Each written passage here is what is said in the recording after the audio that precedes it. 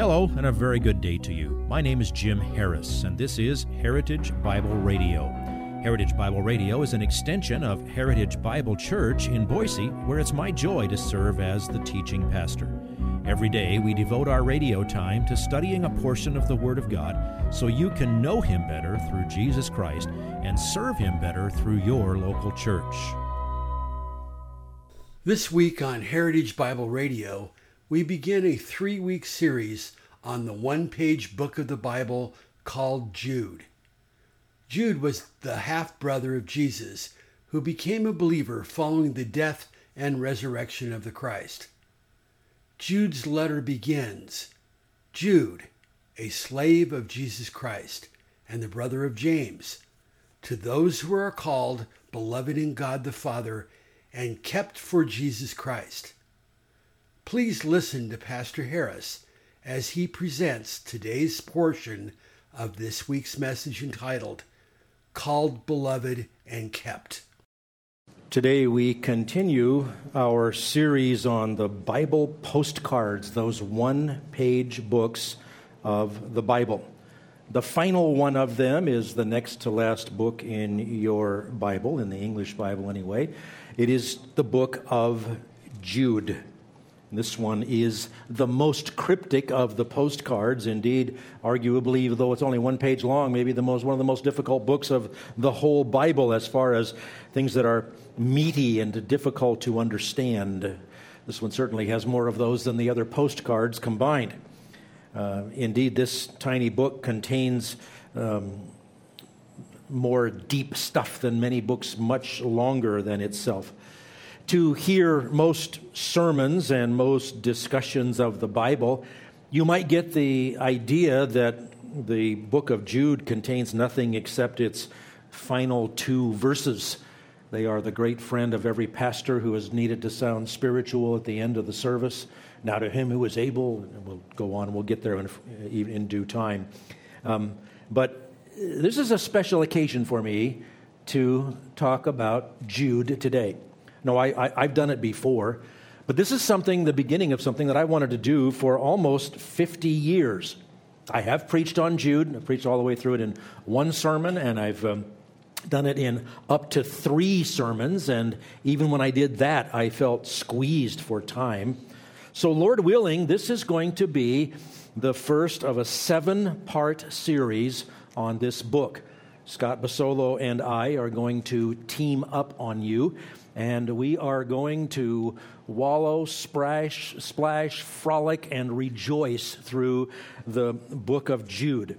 The little secret is we planned this many months ago, and I thought, hey, what a great run-up for that to talk about the other Bible postcards, and it happened to fit exactly into the amount of time we had after Ephesians. Sometimes I think somebody else plans this stuff.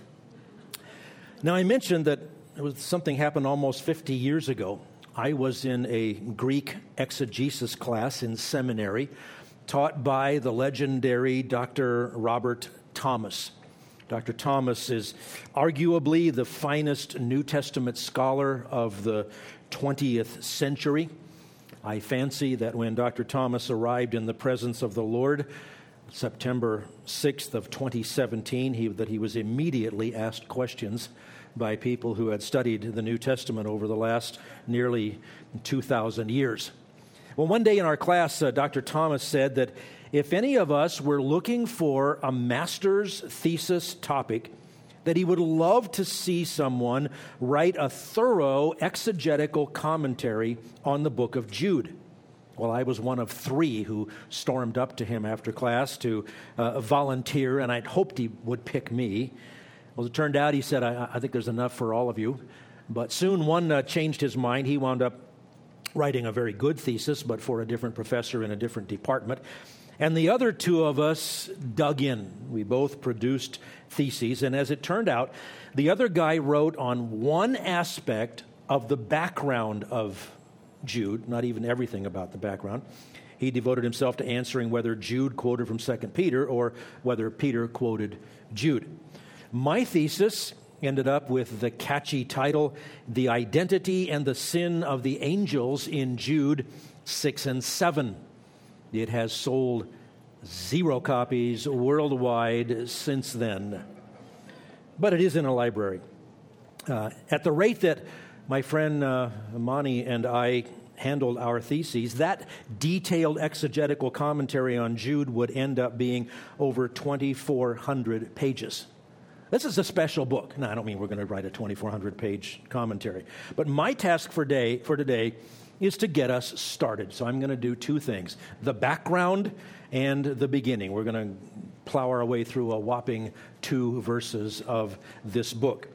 For the background, we'll start with the standard 5 why or 5 W questions: who, what, when, where, and why. Look at verse 1 of Jude with me.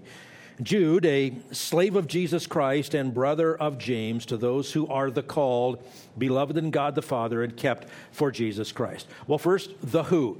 Jude describes himself in relationship to Jesus Christ and to his earthly brother, James. We'll circle back to that in a few minutes. He is the author of this book, no secret there. It's harder to identify the original readers because they are not described by a place or a time or in relationship to an event held in common with Jude. There are no greetings from one group to another group here, so this is clearly one of the general epistles meant to be distributed generally throughout the body of Christ. As a matter of fact, it clearly is meant for all Christians when he says it is to those who are the called, beloved in God the Father, and kept for Jesus Christ. And we'll also circle back to that in a few minutes. Now, we can take a cautious, educated guess about who this book was written to. And the simple answer is everybody who loves Jesus. But we know that there were probably some Jewish believers among the group. And of course, we know Jude was rather Jewish, being a half-brother of Jesus. This book has at least 7 allusions to Old Testament history, as well as a quote from a Jewish document that was not part of the Old Testament, but was widely circulated and well known among the Jews and the Jewish Christians of the first century. We'll learn about the book of Enoch when we get to that part of the book. So we know that Jude's brother James wrote specifically to Jewish Christians.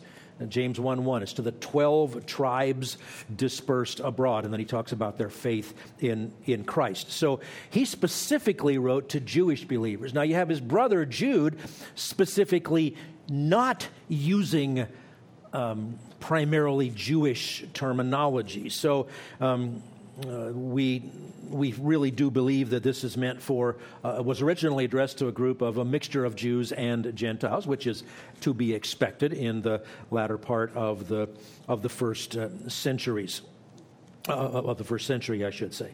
So that's the who. Now the what. Really simple to answer that. This letter is a warning to Christians about false teachers, how they influence Christians and churches, and how to resist their influence. That's an easy question. Read through Jude, you'll agree with that. So that's who and what, and then when.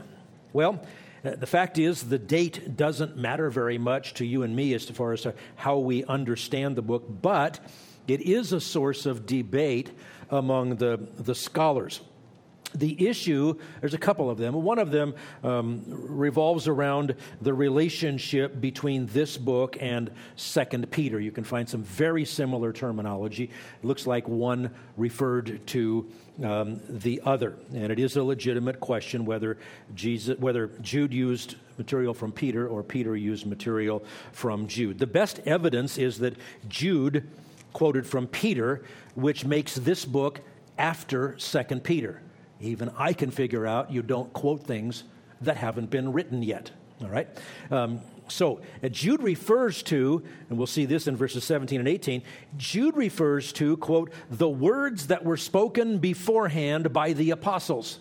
Now that sounds like Jude is putting himself pretty clearly after the rest of the apostles. And that would make a case for saying that Jude did write after the other apostles, and he specifically is going to refer to Peter, who certainly was one of the original apostles.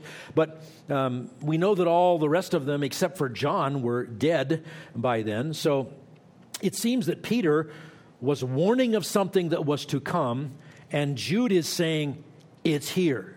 We have to deal with it. That other master's thesis that I mentioned dealt with that, which of Peter and Jude was the chicken and which was the egg. And the conclusion is Peter is the chicken and Jude is the egg. Well, I don't know. How does that one work? I can't remember. Peter came first and then Jude. Peter warned, Jude said it was happening. Now, I believe, therefore, that the letter was probably written between 75 and 80 A.D. Now, Dr. Thomas agrees with me, so I'm right. I mean, you never disagree with Dr. Thomas on anything regarding the New Testament and win the argument. However, most of the Bible scholars, and probably your study Bible, dates this book at around 68 to 70 A.D., and that could be. It just has to be after 2 Peter for it to make sense. But the sole reason that people say that Jude has to be somewhere 68, that's because that's after Peter, but before 70 is that the temple was destroyed in AD 70, and they say since Jude doesn't mention the destruction of the temple, it has to be before 70. But if you want to apply that logic, 1 John has to be before 70, 2 John has to be before 70, 3 John has to be before 70, the Gospel of John has to be before 70, and the book of Revelation has to be before 70. And they are. So you can't make a dogmatic conclusion about something that isn't said. If you would like this message on compact disc, let me know and we'll send it to you. You'll receive the entire message, not just the portion on today's program. You can order by phone at 353-4036 or by writing to us at 7071 West Emerald, Boise, Idaho, 83704, or on the internet at hbc-boise.org. Heritage Bible Radio needs your prayers and your financial support.